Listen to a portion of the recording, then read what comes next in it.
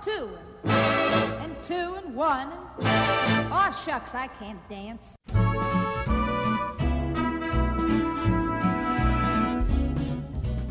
Hello and welcome to Stories from the Open Gov, a podcast dedicated to telling the stories about what open government and open data look like. My name is Richard Pietro, and I am joined by Lindsay Machasso. She is the Director for Data and Engagement at the Open Contracting Partnership, and she is a member of Canada's Multi-Stakeholder Forum on Open Government. And the reason she's here today is because right now, the government is throwing around money like it's going out of style. And many think there should be some accountability and transparency measures attached with those actions. Hello, Lindsay, and thanks for joining us. Hi, Richard. Thank you so much for having me. So let's begin with this first. Can you give the audience some examples, success stories on how open contracting has given us a more accountable, transparent, and engaging government? Thank you so much for the question. So over the last 5 years or so, my organization, the Open Contracting Partnership, and our partners around the world have really shown that open contracting can make a big difference when it's done right. And by that, I mean when there's good data, when business and civil society have a voice, and when the government has an ear to listen. We've seen direct savings from open contracting reforms in a host of countries. In fact, we've done a little bit of adding them up, and it's a remarkable amount, at least $2 billion US dollars, especially when open contracting data from real-time transactional systems is being used to monitor performance in business intelligence and citizen monitoring platforms. This has been the case in the Ukraine, for example. But there have been many other types of benefits and impacts as well. In Paraguay, a group of student activists actually led a national campaign to fix spending on their schools. They used open contracting information and led a national reform to give long-needed repairs to their schools that were in marginalized communities. And in the United Kingdom, BBC Newsnight, a journalist team, used open contracting data to identify wildly differentiated standards of care for teenagers in state custody. These were vulnerable kids forced to live in tough conditions. And as a result of this investigation, the government has suspended the practice of housing children in unregulated contracted homes. So if you or your listeners want to learn more about, these types of impacts and benefits, we have an evidence page on our website at open-contracting.org, where you can read more of these inspiring stories of change. Now, it might be relevant to perhaps just give a quick sort of elevator pitch or explanation of how you guys define open contracting and what it is exactly. So I think there's often some understanding that when we say open contracting, we mean only transparency. And that's really only part of the equation. What we're really talking about improving public contracting systems to make them smarter and to make them more open. And what does open mean in this context? Well, it means having a clear understanding of what are the challenges facing this procurement system. What are the goals for reform? How do we want to improve outcomes? Whether that's very specific things like fixing schools in the educational sector, or if it's wider challenges of anti-corruption, needing better value for money, economic stimulus, wanting to empower small and medium-sized businesses. There's a whole variety of goals that different stakeholders bring to a public contracting system. And then the next part of that is to collaborate on identifying what parts of the system can be reformed and changed. And a big part of that is technology, bringing in digital systems and introducing open data. And that's why we developed the Open Contracting Data Standard, which is a framework, a schema to help you to know exactly what information to publish and to publish it in a structured, standardized format. And then how that information is going to then be used to monitor the challenges that you're facing and to identify the further reforms that are going to be needed. So there's a huge portion of open contracting that's really about change management, about understanding how we can work together to better coordinate and get to the better outcomes. So it's about making the process more agile, more collaborative, and ultimately more useful. And it's so true. Many people, whenever you see the word open in front of any other noun, you assume transparency of information, but a lot of the times it's more about the collaborative element and the engagement element of open that we're interested in as a community. But along those lines, it means that I'm assuming many companies and governments put their backs up because they think it's about releasing a whole bunch of information. And many companies and governments are often reluctant to release contract information due to competitive reasons. How can we get around that? So the good news there is that norms are changing. We're seeing a huge and rising demand for open contracting reforms around the world. For example, last year, OCP launched an impact accelerator program called LIFT, and we received 77 applications for just 5 spots in the program. When you say applications, you mean from companies or from governments? Mostly from governments. Okay. There were some companies who applied, but mostly from governments. And that was ultimately the 5 was Buenos Aires, Mexico City, New Orleans, Ecuador, and Moldova. But in addition to that evidence of the growing demand, there's been more than 50 governments that have put open contracting into their OGP action plans, and open contracting has been endorsed by the G20, G7, OECD, and others. And you were kind of asking about businesses in particular, and we've really seen that the benefits for businesses are there. In contexts where open contracting reforms have been implemented, participation of small and medium-sized businesses have increased, and the trust and perception of fairness of the system by business has increased as well, because ultimately these reforms actually help business have a fairer access to market opportunity. But of course, there's going to be those who are not yet convinced. And for those people, OCP conducted some research a couple of years ago into the top 10 concerns, the most frequently cited reasons that publishing public contracting information may be sensitive. And we examined what the evidence and practice was around those concerns all over the world. And we called it the Myth Busting Report. And it's also available on our website. Can you tell us some of the busting of myths when it comes to open contracting that you guys have? Yeah, that's a really good question. They're often very specific, like, some of the countries in which we work, not Canada, but they may not have an access to information law. Okay, we can't publish information without an access to information law. We can't publish information without the company's permission, or we can't publish information about prices because that's commercially sensitive. And really what we're seeing is a variety of practice around the world where, when you come to weighing the pros and cons, because that's what access to information is all about, is weighing the public benefit of transparency over the public benefit of confidentiality, and that the public benefit outweighs the reasons for confidentiality in most cases. And there's been plenty of evidence showing that where certain information is published, that it helped, for example, cost estimates. Many are unsure whether that is a good idea to publish the estimated budget of a planned contract. And evidence is showing that usually leads the market to bid under that planned estimate. So it usually leads to savings. Mm. So there are, as opposed to the concern that it would lead to more expensive outcomes. So these are the types of things where we really try to unpack and understand, is this a real concern or is this an excuse?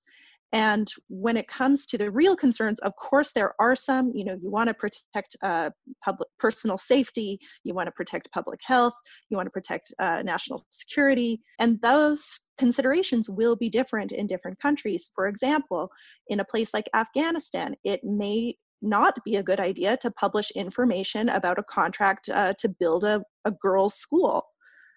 In another country, that would not be sensitive information at all. Mm-hmm. So it does have to be context specific. However, that's where the framework for publishing information is a framework, and then that has to be tailored to the individual context, because every place is going to have a different legal framework. But in terms of kind of the norms and where they're heading, it's definitely heading towards more transparency than less. So I want to shift our conversation a little bit to COVID-19, because it has led to unprecedented funds being distributed to the private sector and to citizens as part of stimulus packages. And there's been large and swift medical purchases like ventilators and masks. And I'm sure that very few of those purchases have gone through traditional procurement channels. And I'm wondering, what are the risks that are associated with those actions right now? Well, yes, the COVID crisis is exacerbating many of the pre-existing challenges that have faced public contracting for many years. And now that we're in crisis mode, everyone is being mobilized to purchase urgently needed medical equipment to fight the virus. And what we need, of course, is fast and effective procurement that makes the best use of government money. And hopefully this is, becoming more agile, more collaborative, and more open, because the alternative is honestly a disaster. I don't know if you've been watching or paying attention to some of the news out of our neighbor, the United States, but there have been, several failed attempts so far to purchase ventilators, and the states and federal governments are competing with each other. Distributors can't get access to stock, and the frontline staff are paying the price. So that's definitely the scenario we want to avoid. There are two things that I do have to say Canada has done well in the current crisis that I would love to give a shout out to. First, when it comes to open contracting, Procurement Services Canada demonstrated some agile engagement with the private sector by publishing an open call to potential suppliers.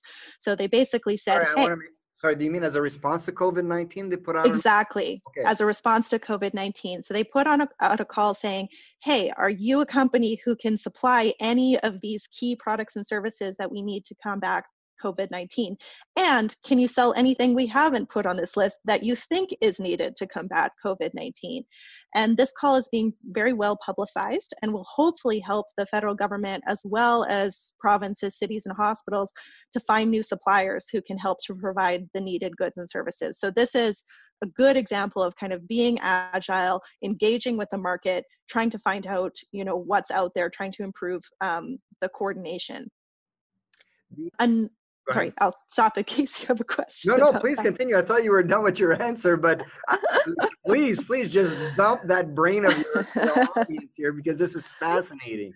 I do have a lot to say on this topic. So the other thing, and this is a little bit different than open contracting specifically, but since the podcast is about open government more broadly, I think this is worth a shout out, which is that a lot of people in the open government community have been concerned about the lack of transparency over the laws and emergency orders being passed in response to the crisis. So not so much the spending, but the different measures that are being placed.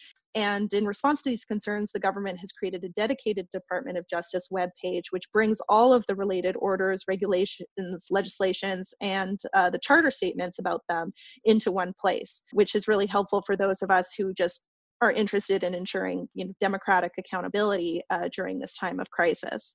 But that's not to say that everything is perfect. We've seen from past scandals like the Phoenix Pay system that a lack of stakeholder engagement and transparency in the planning of and management of big government contracts can be extremely costly in the long run. And we really do need to avoid these costs. And that means smart reforms are needed to the system and the processes to be more agile, more collaborative, and more open, because currently it is difficult, even for the government, to get a complete picture, to get complete data about the planning, procurement, and implementation of public contracts. This means it's difficult to search for past suppliers of ventilators, N95 masks, and other needed equipment, or to identify existing framework agreements that can be leveraged quickly. And because we're a federal country, data is not standardized across the federal and provincial levels, and provincial procurement is subject to much more variable degrees of transparency and openness. So in times of crisis, there is a risk of provinces competing with each other or facing a limited supply of goods in the market. So this is something that will require collaboration, transparency, and coordination of strategic procurement. If complete records were already available, then it would be easier to monitor the COVID-19 response. And that's where the government work that's happened in Ukraine, Paraguay, Colombia over the past few years have really laid the foundation for being more agile, because they've already implemented the open contracting data standard and now have dedicated data sets about their COVID-19 response procurement, which is being used to improve coordination and supply chain management among public health authorities, hospitals, and others. And in fact, tomorrow, OCP is hosting a community call on the open contracting response to COVID-19. We've had almost 150 people register from around the world. This podcast will be out after that call has happened, but the recording will be available for anyone who's interested. Oh, that's wonderful. I'll make sure to put it in the show notes. I want to go back a little bit to something you had mentioned about being more agile in terms of procurement and some of the scandals that have come from sort of traditional procurement methodologies like Phoenix, and in the States, healthcare.gov. And I have this saying that I use frequently, that government is an institution that's in the business of spending 5 years developing a program that will last 20 years. And that kind of mentality is no longer relevant. And I'm reminded, and again, this is not something that I brought up in our pre-interview, so I'm putting you on the spot a little bit here. But there was a program in Guelph called the Civic Solutions Accelerator. And I'm wondering how familiar you were with that program and if you can speak at all on it. That sounds like a great program, but unfortunately, I'm not personally familiar with it. I'd love to learn more. Yeah, so basically, they were trying to do a lot of the things that you're discussing right now, which is to reform procurement.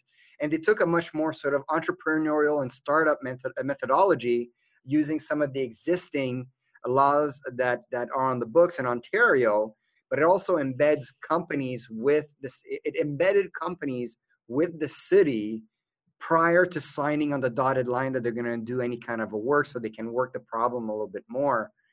There was some lessons learned in that enterprise, and I believe it's pivoted to the municipal exchange. I think it's called the Municipal Innovation Exchange. But nevertheless, let's go back to you real quick, and I want to talk about open contracting principles a little bit, because I'm more curious than anything else. It's a bit of a sidebar question. Does open contracting principles also apply to social programs? Or should it, like employment insurance, welfare, housing, or maybe even things like education or investment programs for small and medium-sized businesses? This is a great question. And I think at the short answer, yes, in principle. But of course, in terms of kind of open contracting principles and our work as the Open Contracting Partnership, this really applies to government contracting, which is mostly procurement. This definitely has an impact and effect on social services, since, as I mentioned in the UK, there's incidents where care of children is contracted out. These contracts should be governed by open contracting. But there are other ways that government enters into contracts as well, and they're not always where they're buying services or goods. Government also sells and leases land, mineral rights, and other properties. So this is definitely also a focus of our work, and we try to support partners who are interested in reforming how they auction off or give out these types of contracts. But when it comes to benefits that are not contracts, while it's a bit out of scope of my work personally at the Open Contracting Partnership, this is still very important. And there are other partners in the open government field who are working on improving those processes, like grant making. For example, I think Michael Lesner's work here in Canada, or there's an organization called 360 Giving in the UK that's been doing a lot of work on transparency over grant making. Earlier, you mentioned mineral rights, and I just wanted to share something with our audience who may not be familiar with what those are. And I have a friend who lives in Northern Ontario, more specifically in a little town outside Timmins called South Porcupine. And he bought some land there, many acres.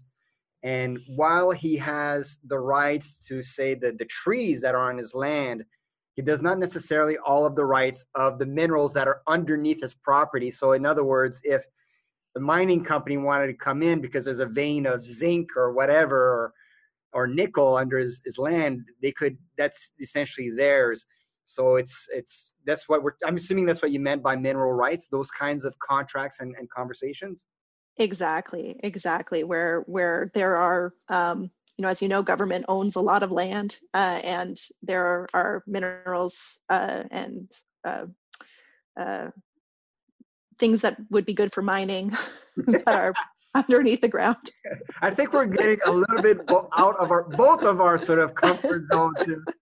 So let's talk. I'm actually quite comfortable talking about governance of extractive industries. I don't know why I had such a slip of the tongue there and couldn't access my words anymore. Well, it's perfectly fine, and believe you me, I've had more than those on the podcast, and sometimes it's it just happened right now. So all right, let's get back again on topic, and I want to reference a recent episode that I recorded with Jesse Hirsch. And for those of you who don't know, I keep referencing Jesse in my podcast. He is a futurist and a technology consultant. And in early March, he wrote an article essentially saying that right now democracy is on the line. So I invited him. I want to ask him to expand on those thoughts. And he equated COVID-19 as not unlike the end of the Cold War, in that it will forever change society.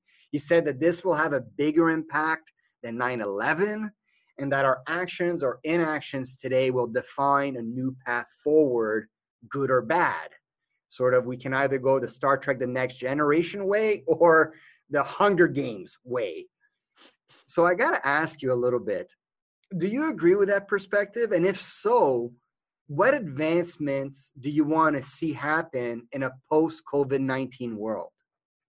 Wow. Well, that is definitely an interesting perspective. And, to some extent, I can see it. I can see, some of the things in the news about some of the more autocratic measures that are being passed in some countries, granting, sweeping powers to governing parties and rulers. And it is a cause for concern. But I think ultimately my feeling is that COVID-19 is really an unprecedented crisis in our lifetime, and unlike anything I can think of in the past 100 years. Many people are getting sick, hospitals are getting overwhelmed, people are dying, and those of us who are well are grappling with self-isolation, social distancing, travel restrictions, and the loss of income is huge. So we don't really know when life will get back to normal or whether there will be a new normal. But it's definitely clear that the economic cost will be huge. And I think, to Jesse's point, it's unclear at this point what the political cost will be. Many of us, including the governments, are in crisis mode. And when in crisis, there's definitely a risk that in the need to move fast, things may happen less transparently, with less accountability. And when it comes to government contracting in particular, there will definitely be a lot of pressure to spend money quickly during the crisis and also in support of economic recovery. So it really is more important than ever that this function be transparent, agile, and put people at the center. Many people within the community, and as morbid as it may sound, are kind of seeing COVID-19 as an opportunity, that we now have a chance to almost redraft a new foundation for government going forward. Would you agree as well with that perspective, that if you implemented some of our principles and if we helped you out with these elements, then we can help mitigate these kinds of crises and emergencies in the future?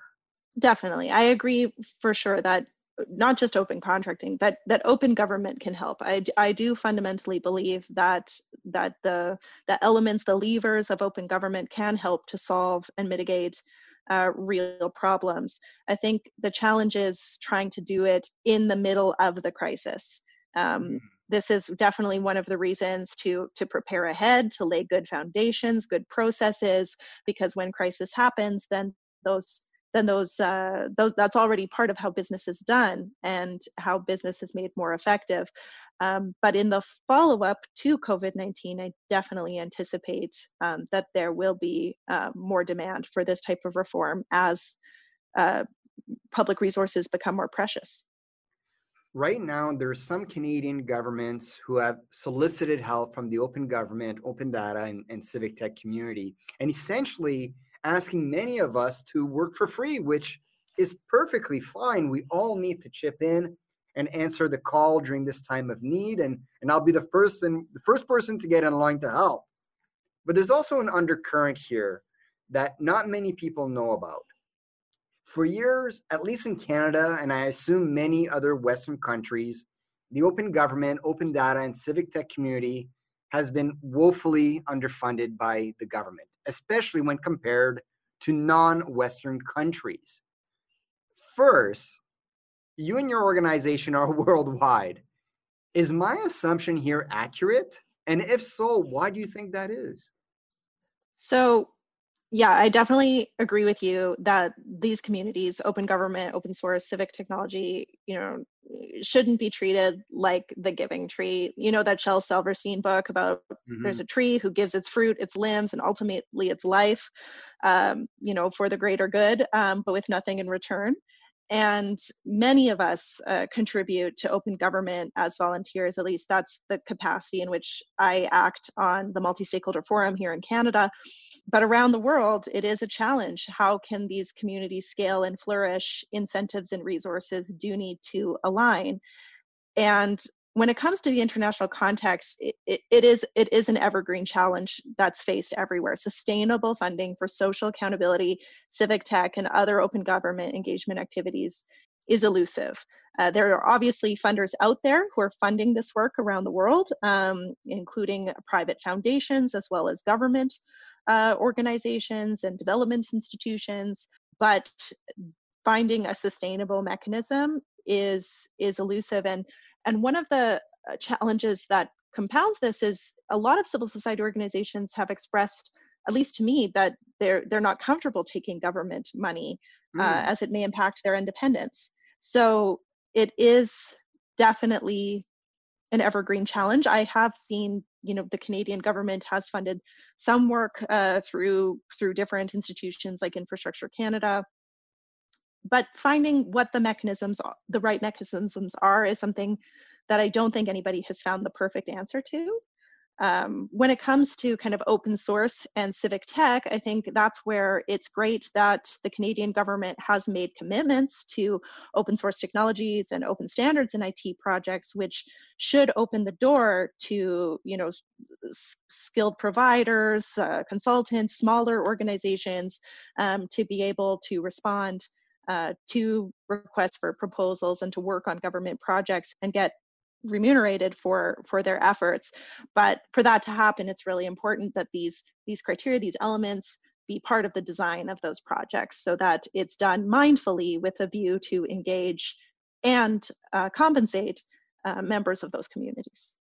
Do you think that COVID-19 has made the government actually realize that our community needs to be better funded, and that in a post-COVID-19 world, they'll remedy this oversight? Or do you think they're just going to go back to baseline and thanks for the help while things were tough, but we're just going to go back to our old ways of doing things?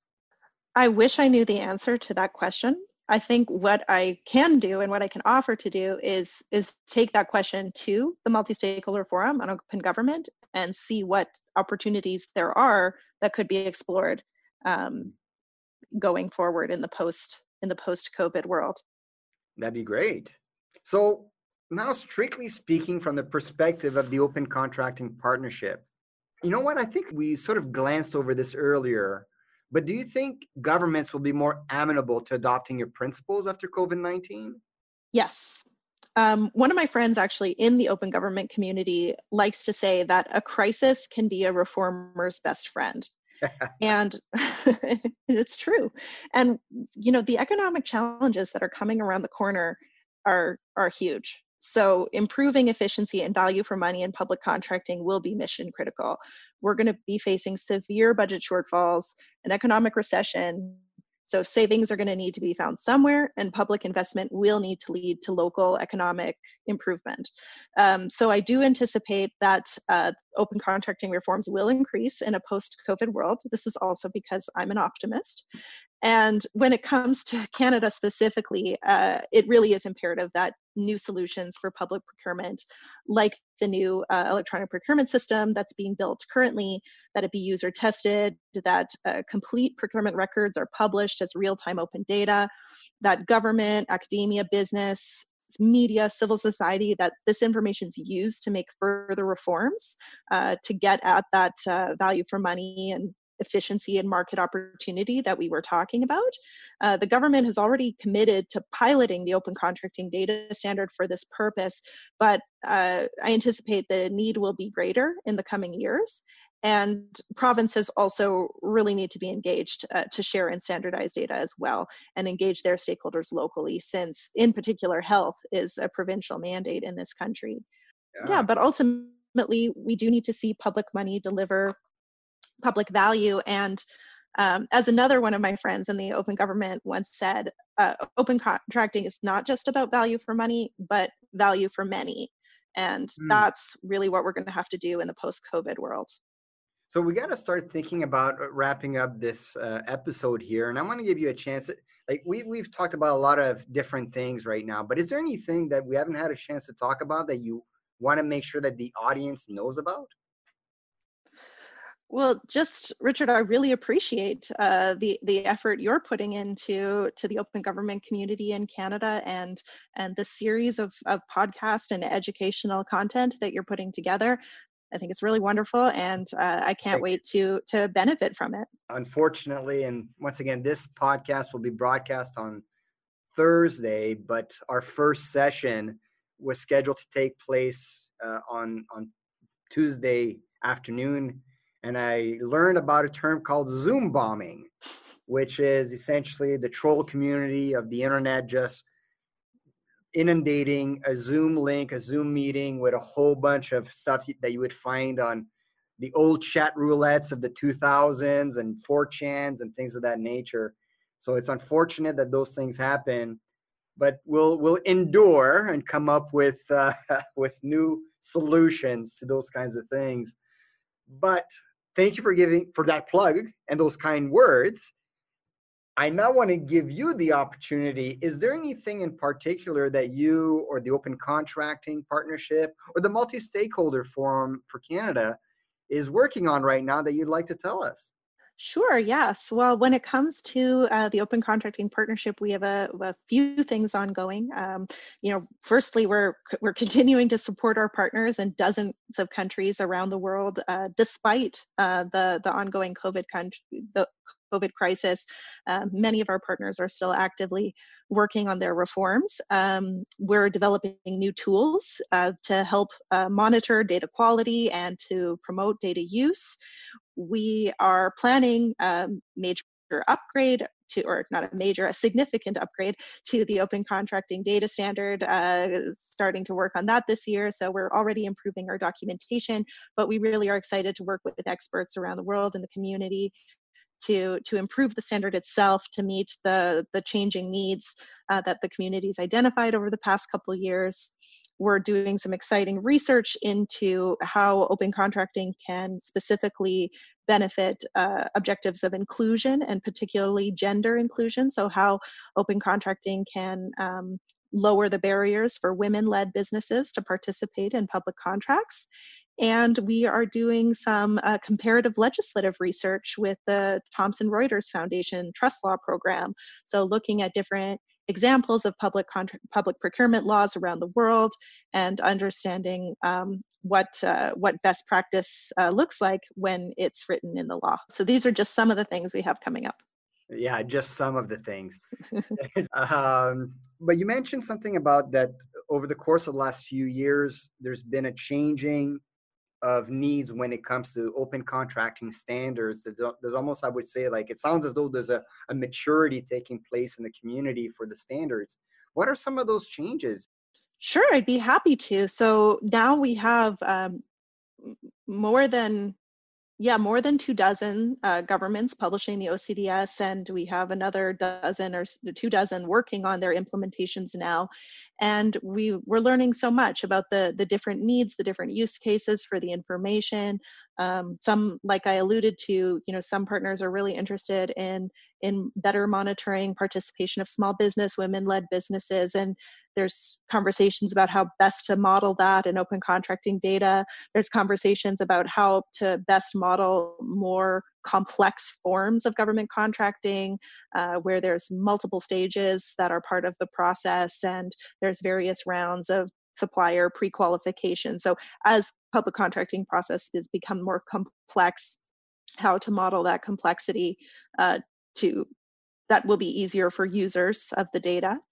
And then also, as we have been working with governments from all different parts of the world and all different backgrounds, languages, there's definitely a desire for more linguistic support, making the documentation more tailored to the different languages. This has been a fascinating conversation, Lindsay. Thank you so much for taking part in the interview and being so insightful with your answers. And I want to thank our audience for listening. And as usual, please leave a rating or a comment on how to make the podcast better, or if there's any guests or any stories that you'd like to hear. So until next time, let's make it open.